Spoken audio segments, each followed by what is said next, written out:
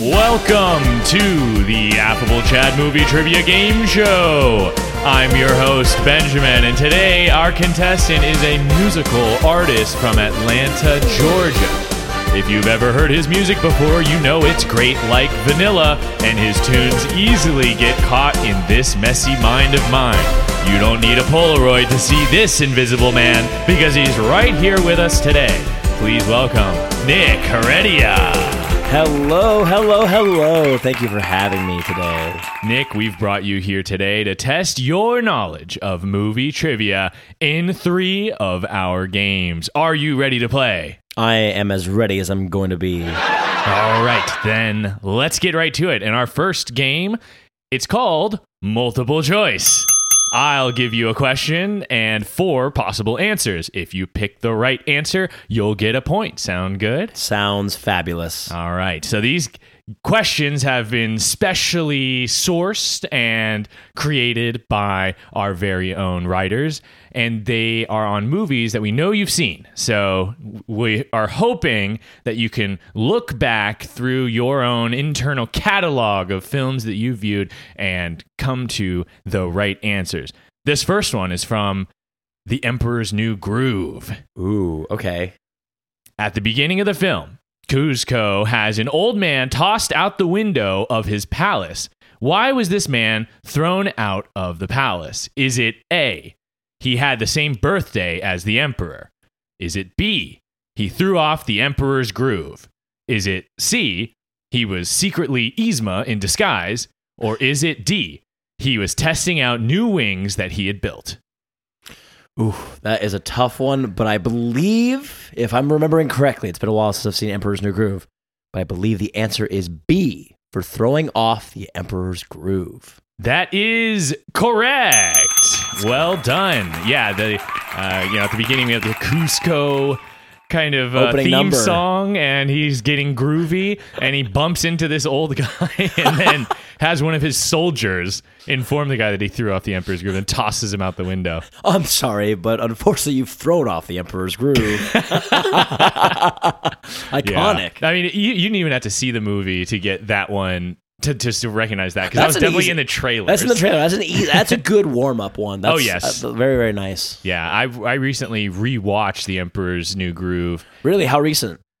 Like a month and a half ago, 2 months ago, Very maybe. nice. And it holds up so well. So hilarious. There's a reason why my own mother, when that movie had come out and all those other Disney movies had come out, she obviously would come and drag me, I'd drag her to these movies. I'd be like, Mom, let's go see these new Disney movies, including Atlantis, Treasure Planet, and The Emperor's New Groove. And it's funny because I remember that movie specifically, she loved it. As an adult, you still enjoy certain Disney movies that come out, and that is no exception. No exception. Yeah. No, the voice acting was great.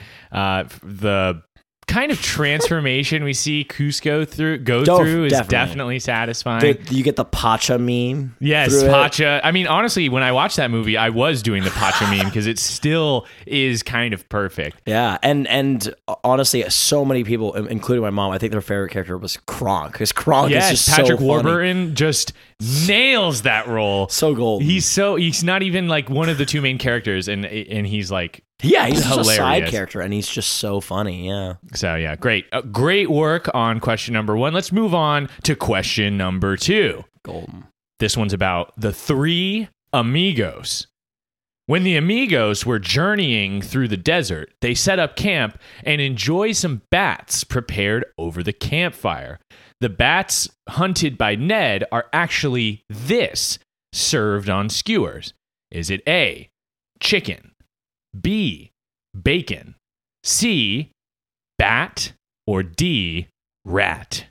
I'm going to go with A, chicken. It is incorrect. The correct answer is B, bacon. That was going to be my next guess. I was like, it has to be either chicken or bacon. But bacon I should have guessed that because it definitely, you can tell in that scene. It's been a while since I've seen Three Amigos, but I remember having a crispy crunch. It was such a crunch. It was, okay, to tell you the truth, if I had been asked this question, I probably would have just doubled down and said bat. Bat, Because yeah. was I almost was I've like, is it bat or rat?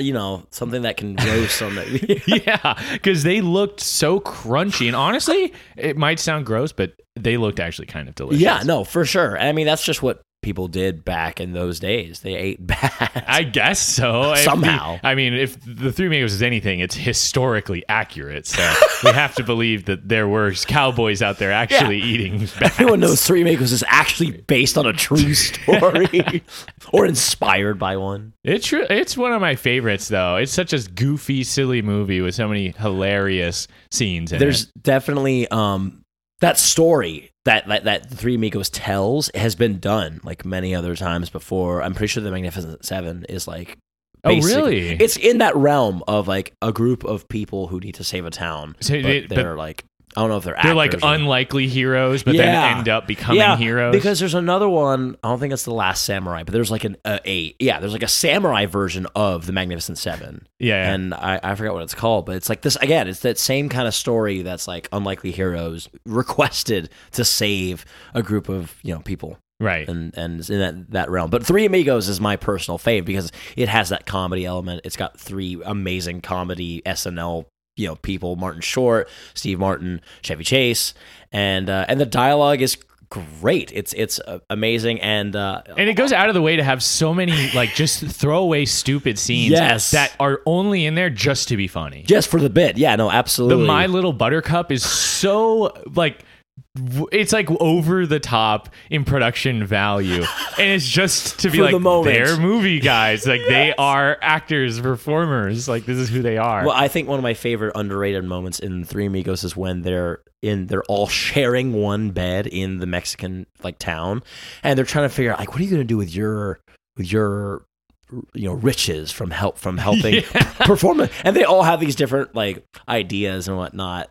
It's just such a funny bit because I'm pretty sure Martin Short's character is the one that's like, I want to donate it to charity. Like actually, like, oh like yeah, we were gonna do that too. Besides the car that was gonna get and all the parties we were gonna do. Right. We'll do all that. We'll do charity first, of course. Then. So good. Yeah, great, fantastic movie. All right, you're one of two. Let's see if you can get number 3. So this is about Star Wars Episode 1, The Phantom Menace. Golden. To create the sounds of the spectators during the pod race scene, sound designer Ben Burt took a recorder to this location and recorded the crowd's reactions. Is it A, Wimbledon tennis match, B, a Michael Jackson concert, C, a NASCAR race at Darlington Motor Speedway, or D, a San Francisco 49ers game? I think it's C, the other game, the NASCAR race. A NASCAR race at Darlington Motor Speedway. Is that your final answer? That is my final answer. That is incorrect. Oh. The correct answer was D, a San Francisco 49ers game. Wow. Right? And doesn't that sound like something I would make up and like add in here? 100% it does. I couldn't believe that. That is actually very cool, considering how Phantom Menace was, at the time it was like 1999, so you and I were like 4 years old. And I know that we both have seen that movie because we both watched it all the time when it came out and was on VHS and DVD. You and I as kids, there's nothing we loved more than political drama. So, of course, The Phantom Menace was like top tier entertainment for us. Yeah, it had nothing to do with like lightsaber battles. We were like, yes, vote now. Yeah. We loved that part. When they said they were going to have a vote of no confidence as Chancellor Valorum, I said, wow, I'm 4 years old and I understand what that means. Such soap opera nonsense. Yes. So yeah, I did throw you off a little bit on that one. That's tough. Good, but I was impressed that the 49ers fans were still, able to kind of be that loud. I'm sure there was plenty of, they probably chose the 49ers because they're always yelling out random stuff in foreign alien languages. So that probably helped them really. Well, you know what? I can attest to that since you personally have taken me to a Niners game. And I do remember hearing aliens and Jabba the Hutt going, like all sorts of nonsense. We were definitely sitting in front of like a group of Gungans actually when we went to see the game. When we went to see the Niners play the Rams. Everyone knows aliens also love American football. It's so true. It is so true. Okay. That's, you still only 1 point so far, but you've got a lot of questions left, a lot of great opportunities to get your points total up. So let's continue with question number 4. This one's about Inception. Okay. In Inception, this actor performed all but one of their own stunts during the fight scene in the spinning hallway. Is it A, Joseph Gordon-Levitt, B, Leonardo DiCaprio, C, Tom Hardy, or D, Brad Pitt? Damn. That is almost a tough one, even though I know Brad Pitt wasn't in Inception, which, side note, would be incredible if he was. But I know the answer to be A, Joseph Gordon-Levitt. That is correct. Ha-ha! Well done. It was Joseph Gordon-Levitt who, recounted all of the brutal days of filming where he was just inside that hallway trying to navigate and not fall down. Damn. Really some impressive stuff. And, we recently did an episode about Inception. The practical effects are so amazing. They really hold up and make that movie still have that kind of magic that it had when it came out in 2010 because of all those practical effects. Wow, that is really endearing to the film industry at that time. It was only 2010. Now we're in 2023, and that's 13 years, and how much the industry itself has already started really changing as far as a special effects. Definitely, position goes. As much as CGI and all these other computer graphics become better and better, I still am a sucker for practical effects. Oh, yeah. I feel like there's no replacement for really doing it. Yeah, and there's so many, Inception being one of them, just so many other film examples of that. I think yesterday you and I were talking about how Terminator 2 is another example. Oh yes. Them rolling up their sleeves and doing it. There is reward in that for sure. I definitely agree. And Inception is a great example of that as well. So your 2 of 4, half of the questions you've gotten exactly right. So I think you're off to a great start. Let's move on to our 5th and final question for the multiple choice section. This one is about Space Jam. To keep Michael Jordan happy while filming, Warner Bros. Built him this on the set so he could use it whenever he wanted on breaks. Is it A, an exact copy of his house in Chicago? B, a basketball court? C, a fishing boat? Or D, a roller coaster? Dang. What was option B again? B was a basketball court. And option C? A fishing boat. I'm just going to go on a limb and say C, a fishing boat. So Michael Jordan was going to be able to go fishing on a fishing boat on set while he was filming Warner Brothers' That's hit a tough one. Space Jam. Is that your final answer? No, you know what? My final answer is B, a basketball court. That is correct. Let's go. That's right. Michael Jordan, possibly the greatest of all time basketball player. Depends who you ask.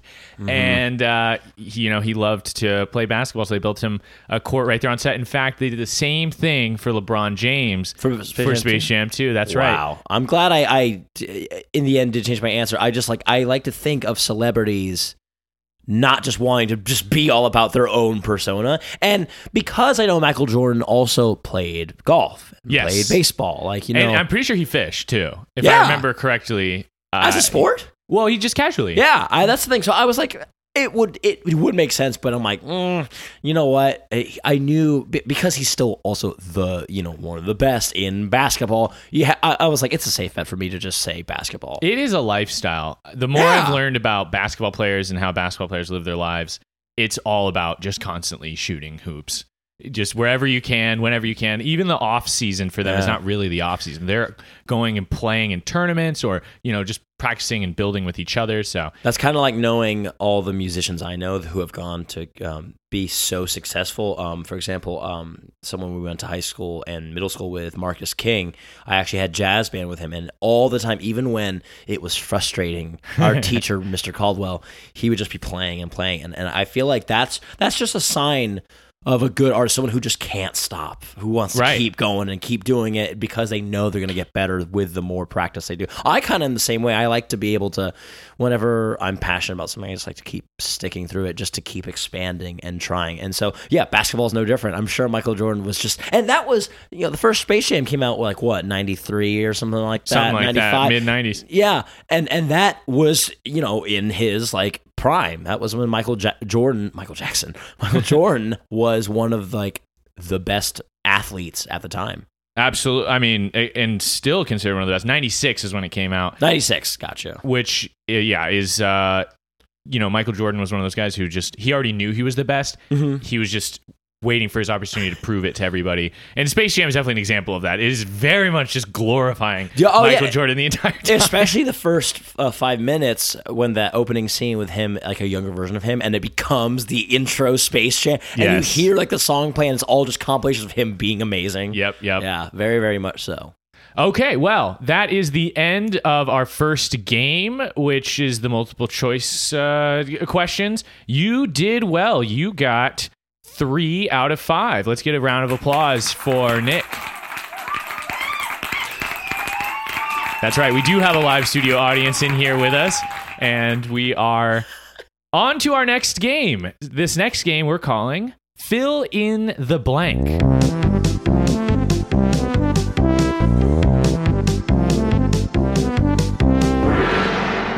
I'll read you a sentence with a word or phrase missing. All you have to do is fill in the blank. Fill in the blank correctly to win a point. Are you ready to play?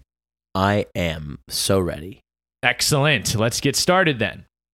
In Back to the Future, when Marty is being judged at the band auditions at the beginning, the judge who stands up to say he is, quote, just too darn loud, is played by blank. Huey Lewis. That is correct.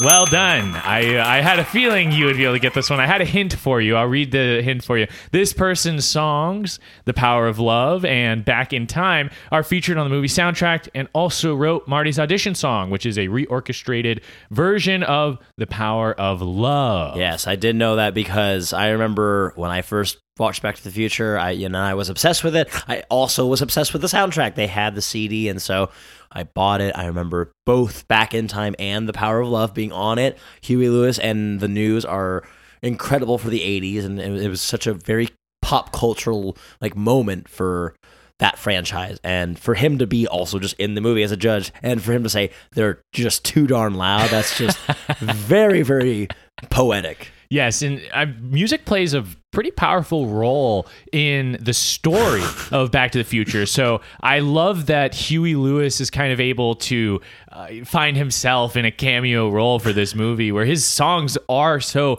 important to the actual story, but also iconic as basically the soundtrack, literally the songs of this iconic time travel film. It's funny because when you said that their music actually plays an important part, I'm like, dang, it really does, especially later in the movie when Marty is playing the Enchantment Under the Sea dance with the band, because she's like, oh, this is something maybe your kids will like, and he totally plays them some epic rock and roll version of Johnny B. Good. Whenever something happens that makes me kind of doubt my own existence, I always think about Marty playing the guitar, and then he's can't play it correctly because he's fading out of reality.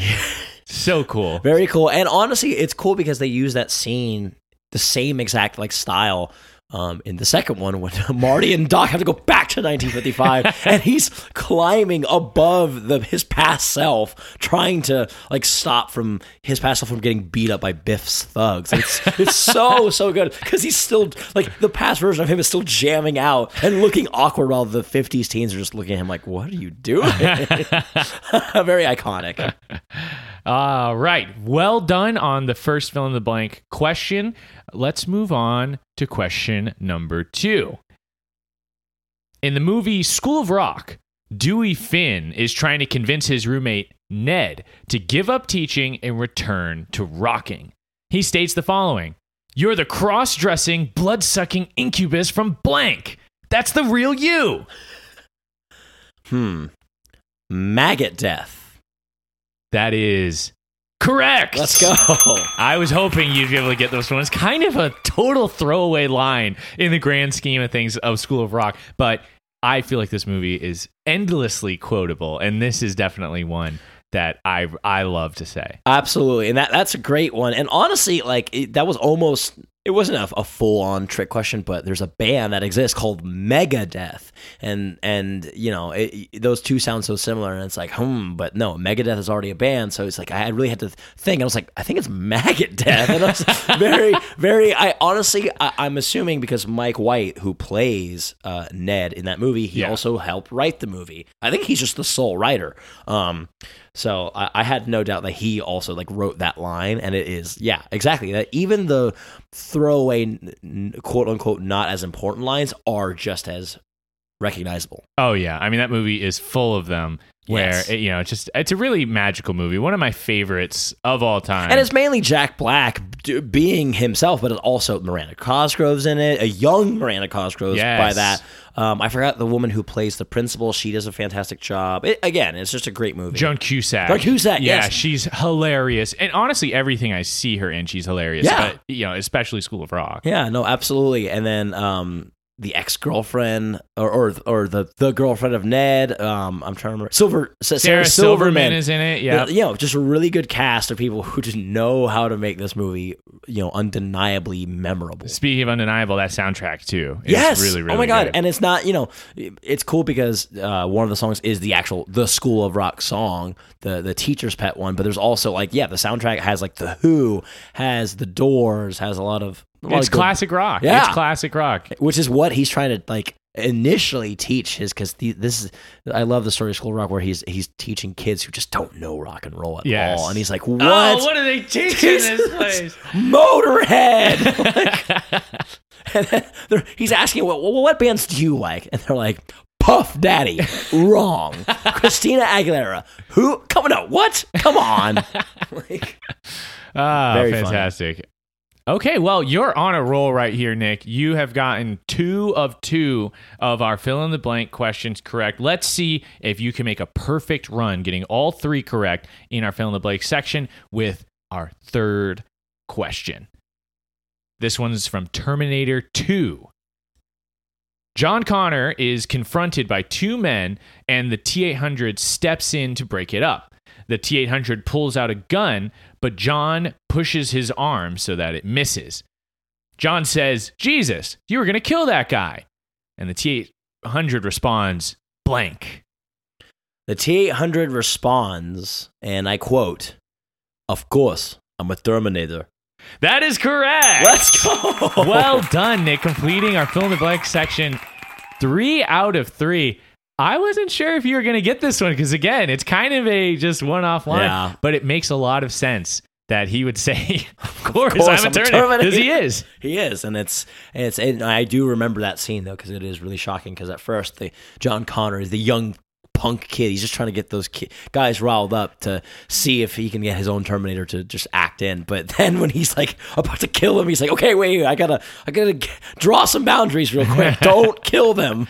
Right. I mean, it really exposes the T-800's inhumanity in that moment and kind of gives us a place to start as we progress towards making him into, at the very least, an android who understands humans better. Which at the end of the movie, it totally, that's the thing. That's the lesson that Sarah Connor, her last message monologue after he sacrifices himself is so great because she's just it's crazy that someone who was built for murder and elimination can learn that humans can live together peacefully, and she's the last line of Terminator 2, she's maybe we can too. And I'm like, dang, it's so deep. It's a hopeful message, yes. And it's really, you can't give them enough credit for taking what Terminator 1 set up and then just expanding on it so much more. So much more. I mean, it's just Terminator 2 is just so much more thematically rich and gives you so much more to think about. Not to say anything is wrong with the original Terminator, but that one to me is more of like a thriller kind of slasher almost, as opposed to what Terminator 2 is, which kind of has all these, action set pieces and also these themes that are like based in family. You have like the mother-son relationship, the like surrogate father relationship. Yes. It's just really, there's so much there. It's very good, and it's like you said, it makes sense why Terminator 2 is just so much more culturally impactful. Also, like when I was a kid, I first ever heard about Terminator was through Universal Studios like ride/performance, literally called T2 Terminator 2, like 3D Battle Across Time. Like it totally is. It's a sequel to the sequel, and it's really, really cool to watch because it made me like realize what the Terminator like used to be, because I had heard about the origin of the first Terminator, that he was meant for destruction and for killing humans, but this one is pre-programmed and decided to protect. He's the hero instead of the villain. Oh yes. And the villain for Terminator 2 is also incredible. It's a liquid metal robot that you're like, how are we going to be able to stop this guy? It's very, very good. It's one of the examples. It's kind of a counterexample to what I was saying about the special effects. It's like better to be practical, because the T-1000 still looks amazing today. Yeah, and it's just and that honestly was special effects. Yeah, mind blowing how well they did with the technology they had in the day. It took so many hours of processing and so much money to get the T-1000 the 90s to look the way they did. Yeah, and James Cameron, he is the type of director who is like, as soon as the technology catches up to his vision, then he pulls the trigger. Yeah. That's a great example. I mean, that's why we've had to wait so long for the second Avatar. I mean, it's like you said, James Cameron is very, he likes to perfect his craft. And I honestly admire that as an artist. Well, Nick, you are doing great so far. You've gotten 6 correct out of 8 possible, so you have 6 points going into our third and final game. We're calling this game Real or Fiction. I'll give you 2 stories from behind the scenes of a popular film. One of them is real and one of them is fiction. Pick the real story to win a point. Sound good? Sounds fabulous. Let's do it. All right, let's play. This first set of stories is from Rocky. So I'll read you both stories, and then after I'll ask you to choose which one is real or fake. Here's your first story. Most of the scenes of Rocky jogging through Philadelphia were shot guerrilla style, with no permits, no equipment, and no extras. The shot where he runs past the moored boat, for example, the crew were simply driving by the docks, and John G. Avildsen saw the boat and thought it would make a good visual. So he had Sylvester Stallone simply get out of the van and run along the quays, while Avildsen himself filmed from the side door.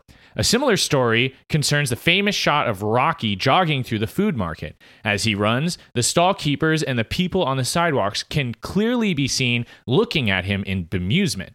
While this works in the context of the film to suggest they're looking at Rocky, in reality, they had no idea why this man was running up and down the road being filmed from a van. So there's your first story about behind the scenes on Rocky. Let's go to the other story. Rocky famously started his morning with a glass full of raw eggs. But do you know the story behind where the eggs came from? Sylvester Stallone actually owns his own chickens and enjoys harvesting their eggs for use in his kitchen. It was his idea to include a scene where Rocky eats raw eggs, since it was actually a part of his workout plan. Right as principal filming began, Sylvester Stallone contracted salmonella poisoning from eating so many raw eggs. As a result, he stopped eating raw eggs altogether, and the eggs used in the movie are props, a combination of clear syrup and Jell-O. To this day, Stallone does not recommend that anyone eat raw eggs. So, Nick, you get to decide which is the real story and which one is fiction. Is it Rocky's jogging through Philadelphia with no extras, or is it Rocky eating fake eggs? I believe out of those 2 stories, the fake one is Rocky eating raw eggs. That is correct. The real story was Rocky jogging through Philadelphia with no extras. During this scene, the famous shot where the stall owner throws Rocky an orange was completely improvised by the stall owner, who had no idea that a movie was being filmed and that he would be in it. Let's go. Love that. I think I had heard that they had been filming, like, just spectating, like they just filmed that guerrilla style. But also, the reason I had a feeling that the other story was fake is because there's a deleted scene in the 6th Rocky movie, Rocky Balboa, where he drinks eggs again. And so I was like, interesting. So there you go. That was a good way to throw. I wrote that one, and I always was disgusted by him drinking all those eggs, because it's also not like 1 or 2 or 3. It's like a ton of eggs. He cracks at least 3 or 4. It's so many, and eggs. It's disgusting to me. But it works. I mean, who am I to tell Rocky how to get his nutrition? Yeah. Here's the thing: you can cook them, or you can just eliminate your time and just right down the gullet. All right. Well, you've gotten 1 point so far in our final game, and this is going to be the final question of our final game. This next one is about Toy Story, so I'm going to read you both of these behind-the-scenes stories, and you tell me which is the real one. Pixar wanted to use Hasbro's G.I. Joe in the first film, setting him up as a pro-America pseudo-propaganda character within the film. G.I. Joe would become best friends with Buzz Lightyear, seeing him as a fellow service member. He would also constantly push the envelope on revealing the true nature of the toys to Andy by leaving American flags out everywhere and leaving enlistment brochures around his room for Andy to find. The original ending sequence, in which Buzz and Woody chase the moving truck, was scripted to have G.I. Joe fly a remote-controlled jet plane to rescue Woody and Buzz from Sid's dog, a la Maverick in Top Gun. The original intention was to have Tom Cruise voice G.I. Joe and to have the second movie be based around Andy heading to boot camp after enlisting.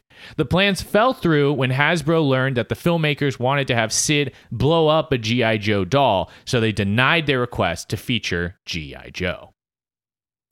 So that's our first story with Pixar's Toy Story featuring G.I. Joe. Now we'll look at our other story. Early scripts for Toy Story featured a Barbie doll in a prominent role as Woody's love interest.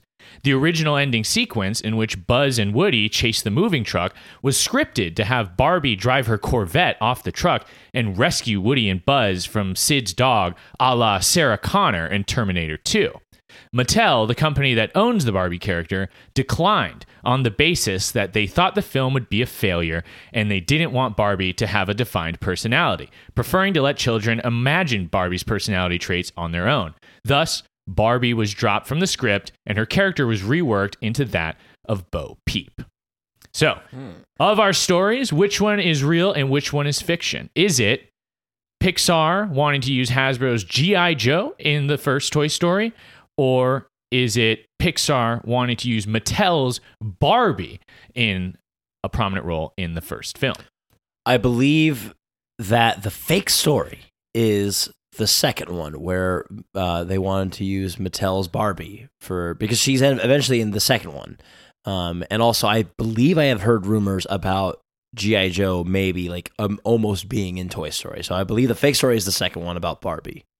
That is incorrect. Ooh, yeah, it actually turns out that after the success of the first film, Mattel did allow Barbie to be in Toy Story 2, but they had missed out on their opportunity to have it in Toy Story 1.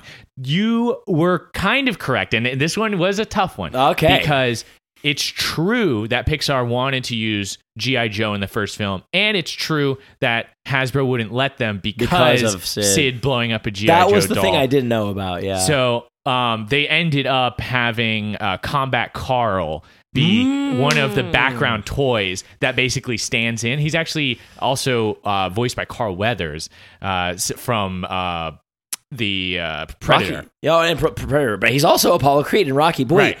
He actually has speaking lines in Toy Story? I looked it up. Apparently in Toy Story 4, he has some sort of... I haven't seen Toy Story 4. I have, but like I only saw it once, and I don't remember. Call My Carl is so, OG that... Yeah. Because I do remember in Toy Story 1 them saying, oh, no, it's a combat car. Like, I do remember that being a line in Toy Story, so it's like, damn, that was a tough one, but a good mind warp. Yeah, and I definitely made up all the stuff about Tom Cruise and him doing a jet plane. That was good. So, yeah, but you still did fantastic. You got one of two of our final questions in our real or fiction section, and we'll tally your points now.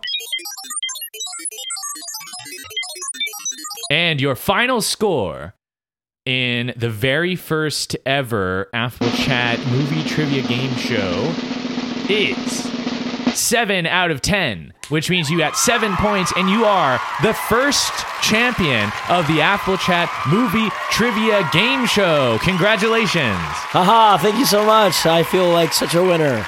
You are a winner, Nick, and we're all winners for having you on today and listening to your opinions on these movies and talking about how you experienced them. And we just really want to thank you for coming on here and joining us on our inaugural Affable Chat movie trivia game show. I'm hoping that maybe we could do this again someday. Maybe see if other moviegoers out there can challenge for your crown and potentially try to score more points than you did. Definitely. So, once again, thank you so much for joining us on Affable Chat. Nick, where can the people find you? Well, the people, the public, all you guys can check me out and find all my information under my Linktree, which is linktree.com/ndhtheartist. On there you can find all my social media and all the areas you can stream my music. Original music.